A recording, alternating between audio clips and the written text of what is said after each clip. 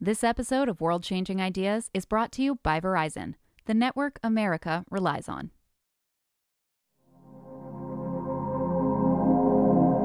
It's World Oceans Day, and we're celebrating our blue planet by talking about coral reefs.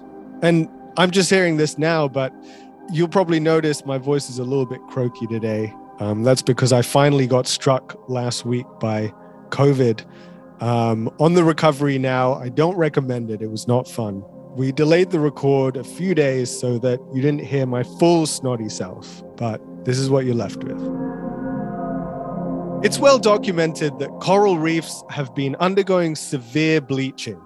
In 2005, the US lost half of its Caribbean coral reefs in 1 year due to a major bleaching event. And this past March, the Great Barrier Reef experienced its 6th mass bleaching event on record. Believe it or not, though, there is a silver lining. One shimmery silver lining in all this otherwise crushing news.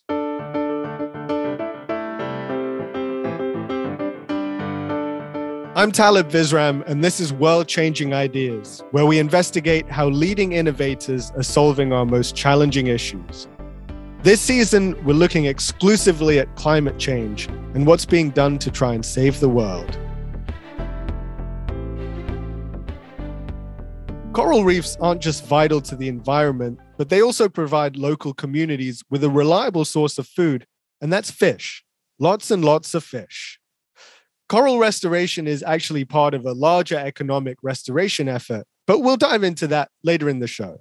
For now, let's look at what causes coral bleaching and why it might actually not be the worst thing to happen to coastal communities. First, the bleaching is caused by warming temperatures and ocean pollution. And as we know, global warming has increased the frequency of these harmful incidents. When corals are stressed by changes in temperature, light, or nutrients, they expel the algae that lives in their tissues, and this causes them to turn completely white. That microalgae coating is what supplies sea life with a nutritious food source. But despite the coral collapsing, the bleached corals have actually become a source of nutrition for local communities. We didn't see that coming. James Robinson is a research fellow at Lancaster University in the UK. His team has focused on Seychelles because the African island nation was hit with a mass bleaching event in 1998. After the past 25 years, they have a really good understanding of the ecology of the bleaching impact. But they wanted to see how reef ecosystems contribute to people's health. So the first step was really just saying, well, how nutritious are reef fish? And then placing it alongside other foods, sort of like beef and chicken, as a bit of context for what people might be gaining in their diets. They compared two different reef regimes, one that had recovered its coral and one that had been overgrown by seaweed. So how does an environmental disturbance or climate impact affect the nutritional potential of reef fish? So the first thing to do was to look at, well, if your reef is bleached and the habitat changes because the corals are gone, so the seaweed is overgrown in some places in Seychelles, does that physically change the nutritional value of an individual fish? And we found that it did. It enriched a couple of minerals, iron and zinc. Robinson said it was most surprising how nutritious the fish from the seaweed-covered corals were. The iron and zinc content were higher in fish from the seaweed overgrowth habitats versus the recovered reefs. So if the fish are now eating nutrient-rich seaweed, humans who eat those fish are also benefiting.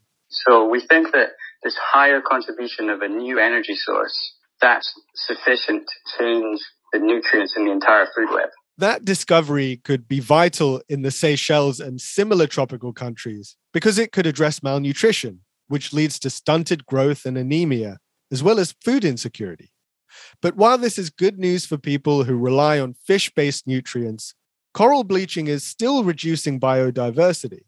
For example, piscivores, and hey, get your mind out of the gutter, that means fish eaters, rely on a more diverse source of prey than the seaweed feeders.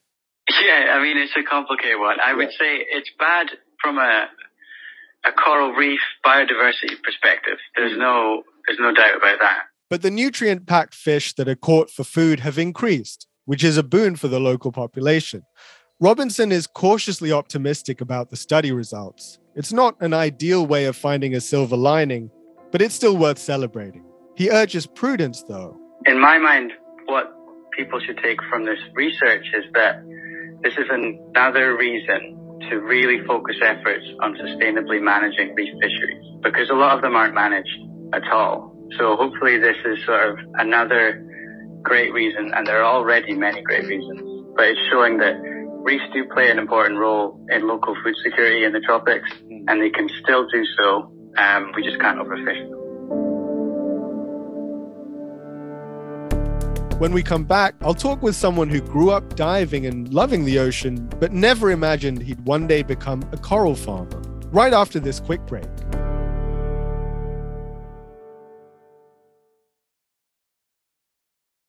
This episode of World Changing Ideas is brought to you by Verizon, the network you can rely on for your phone and for your home internet. Find the plan that's right for you at Verizon.com.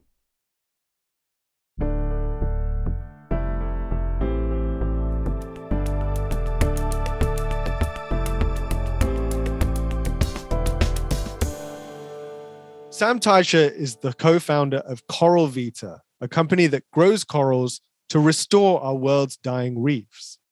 In order to accomplish this rather monumental challenge, it uses land-based coral farms. I know, I was perplexed too when I heard that phrase. What good is coral on land?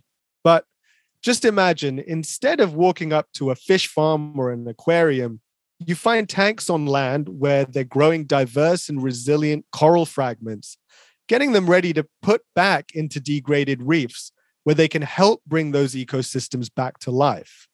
It sounds better when Teicher describes it. It's a lovely day at the office. You snorkel or you dive down and you sort of tend these coral gardens under the waves. But for a number of reasons, particularly given how big of a crisis we're facing and how rapidly it's accelerating, that just doesn't cut it and it doesn't scale. And so we've seen the ability to grow corals in these land-based farms, which let us integrate methods to accelerate growth rates up to 50 times faster, so months instead of decades for growth, where we can control the conditions that the corals are raised in to optimize resilience against things that are threatening their health, like warming oceans. So we can actually modify those conditions and help the corals better survive.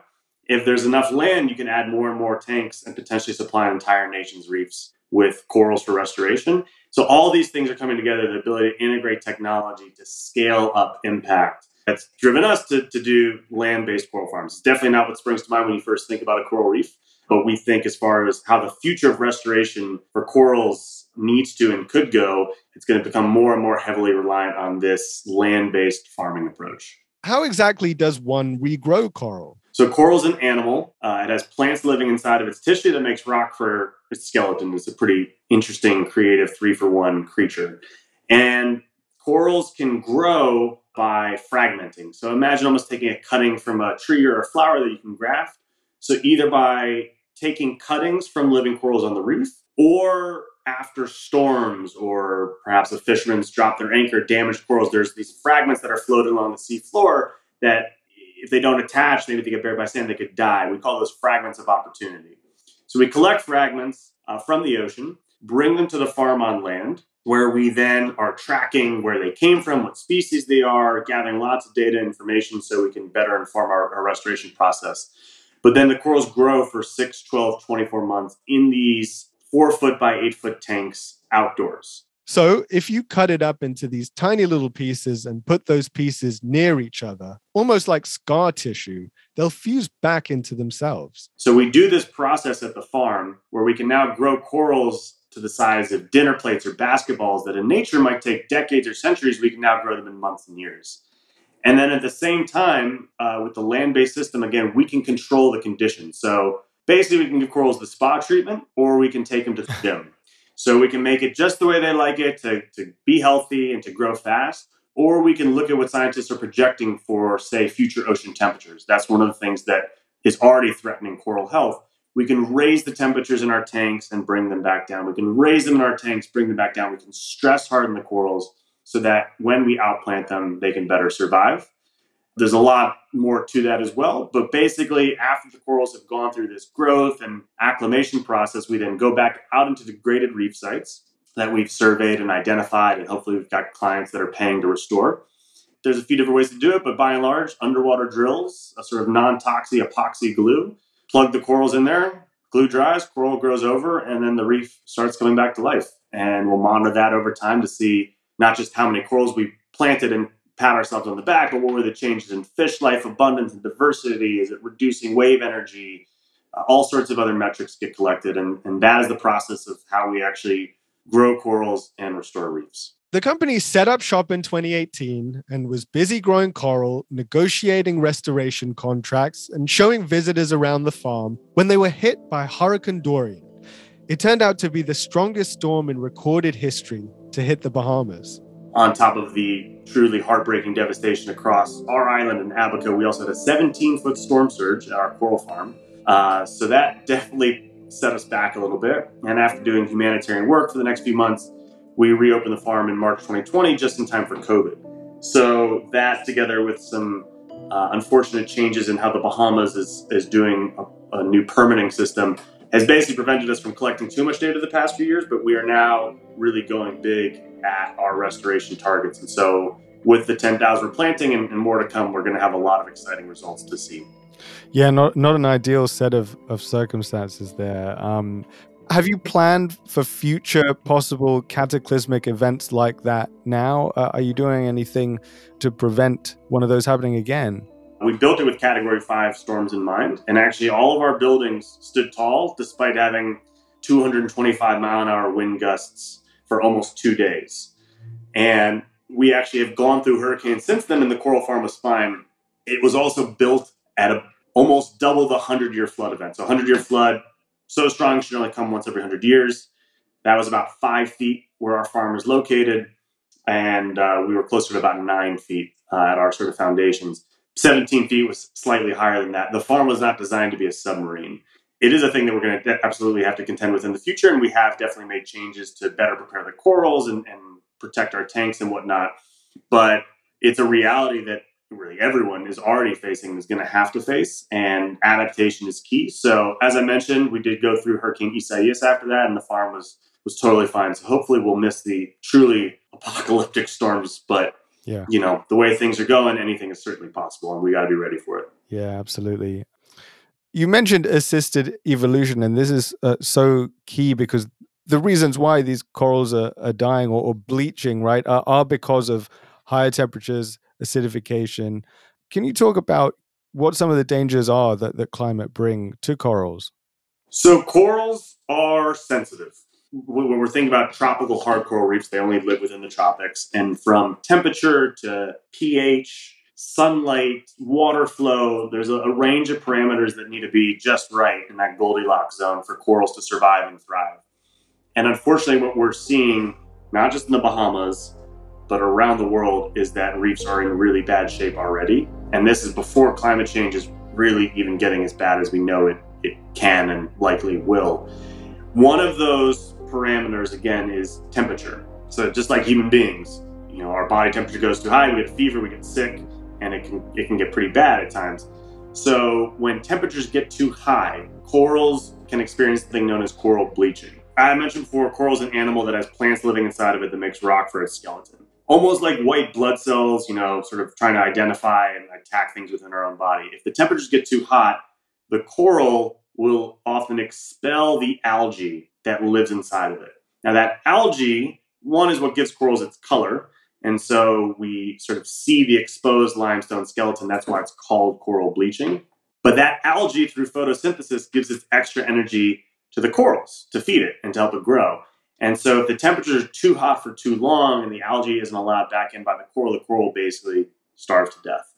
And together with acidification, which is also being driven by climate destabilization, that can either cause the corals to stop being able to calcify, to build that limestone skeleton, something that other sort of shellfish and other organisms of that nature are facing, and also could eventually sort of erode in a way. So this dual threat of warming temperatures and acidification critically threatens coral reef health. And right now, the Great Barrier Reef is going through another mass bleaching event. It's one of several that's happened over the past few years. And again, for listeners, the context of the global mass bleaching event is equivalent of a 100-year flood. It should happen maybe every 100 years. And we've had 6 or 7 since 1998. And if we don't get a grip on rising temperatures and greenhouse gas emissions, we're projected to have a global bleaching event every other year by 2050. Oh, wow. Is bleaching particularly bad around the Grand Bahama? Is that why you're there? I mean, you mentioned the storm, but generally are things just a lot worse around there?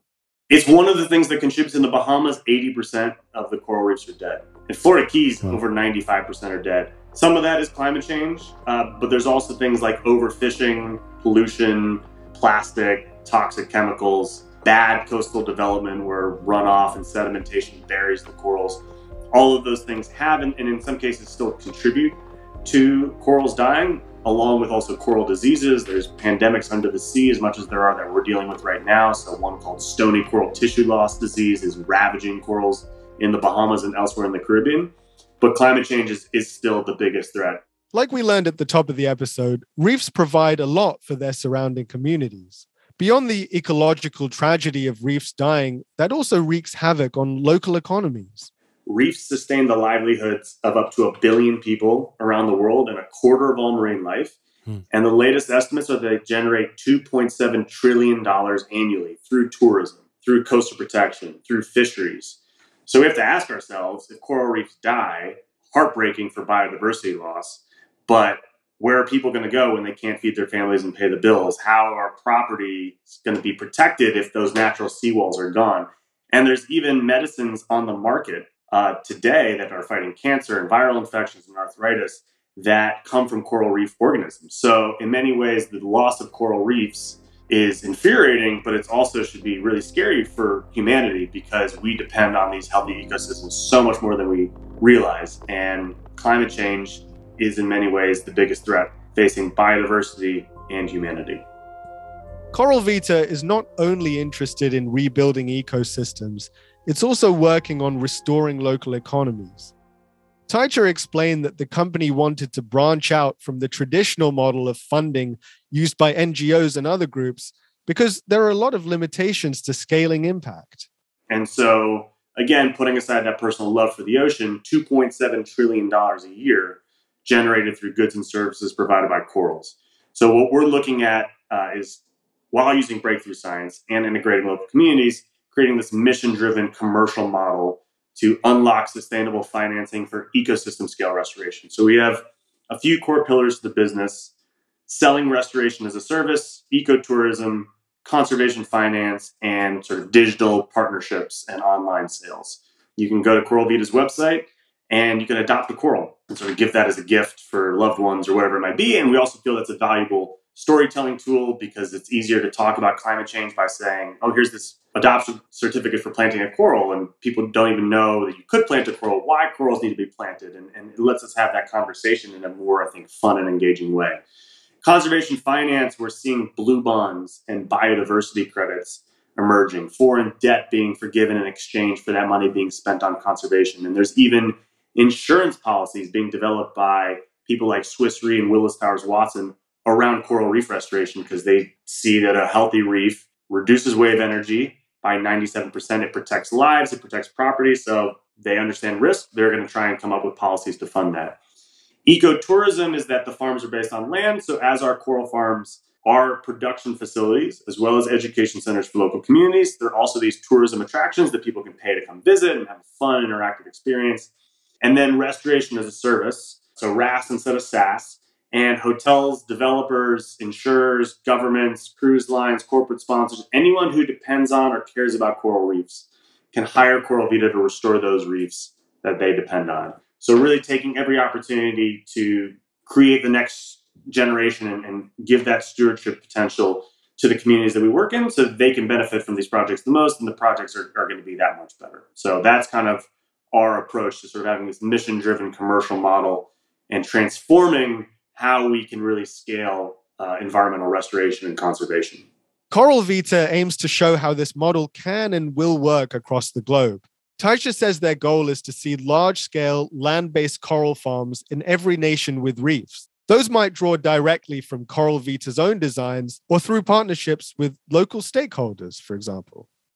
But Teicher emphasized that's the kind of scale that companies and organizations need to aim for. So that's what's needed. It's doable. We got plenty of money to do it. Often this argument gets thrown around that acting on climate change is too expensive, and putting aside that it's not, the cost of inaction is significantly higher from a financial, let alone human and biodiversity cost perspective by failing to act. So we see our role both physically being able to do the work, but hopefully showing whether other entrepreneurs or community members, policymakers, big financiers, that there's this opportunity where, and this is applicable not just to coral reefs and coral vita, but to mangroves and seagrass meadows and terrestrial ecosystems. If you have a living seawall, if you have a coral reef that is cheaper to restore and protect than building an artificial seawall, and that artificial seawall doesn't really have any auxiliary benefits like biodiversity protection or fisheries or tourism, and it's going to degrade over time, versus the self-repairing ecosystem that has all those other benefits that can create good local jobs, like, why would you not do that? And so our hope is that by showing there's a new way of doing restoration and conservation, again, not a knock on traditional sort of philanthropy and NGOs and the like, but it's not moving as quickly as sort of impactfully as we need it to be in many cases. And so this idea that the world we live in is one that's rooted often in economics. And so if this restoration economy really can be kickstarted and scaled, it can do a huge service to the planet, to people, by protecting these ecosystems that in turn sustain us all. And then hopefully, going back to the education piece, will make people realize, oh, maybe we should protect these ecosystems to begin with. So we hope that we can play that role in helping drive that type of new development forward. Ultimately, my job shouldn't exist. And I'll be the first one to say that coral restoration is not a silver bullet. It's unfortunately incredibly essential, and it will continue to be, but we need to stop killing coral reefs. We need to solve for climate change. We need to solve for habitat destruction, overfishing, pollution, all those things. And ultimately, it's this lack of willpower, lack of knowledge, some very powerful interests that are able to distort actual truths to influence people to not step up and not solve these problems that really, I think, it's both a challenge and an opportunity. So there is that individual level, and that idea that from the base of being a kid, are they going to be making decisions at the G20 anytime soon? No. But then really scaling that upwards to the people who do have the power to make a difference. Okay, you don't care about the environment for its own sake. You don't care about biodiversity. The loss of coral reefs, among all of these other ecosystems, is an economic issue. It's a public health issue. It's a national security issue. You're worried about refugees? There's a billion people who rely on coral reefs to feed their families and pay the bills. Where are they going to go if their homes are underwater and there's no food or jobs? So having that ability to communicate to people just how much this matters to humanity's ability to survive and thrive, I think still could be a game changer for actually getting us to step up and act to solve for these issues. Coral reefs connect so many facets of humanity and society, and that matters to humanity's ability to thrive and survive. If you want to see something uplifting, Taisha recommends checking out the YouTube videos of their coral spawning event. They make babies after the full moon. It's pretty wild and weird.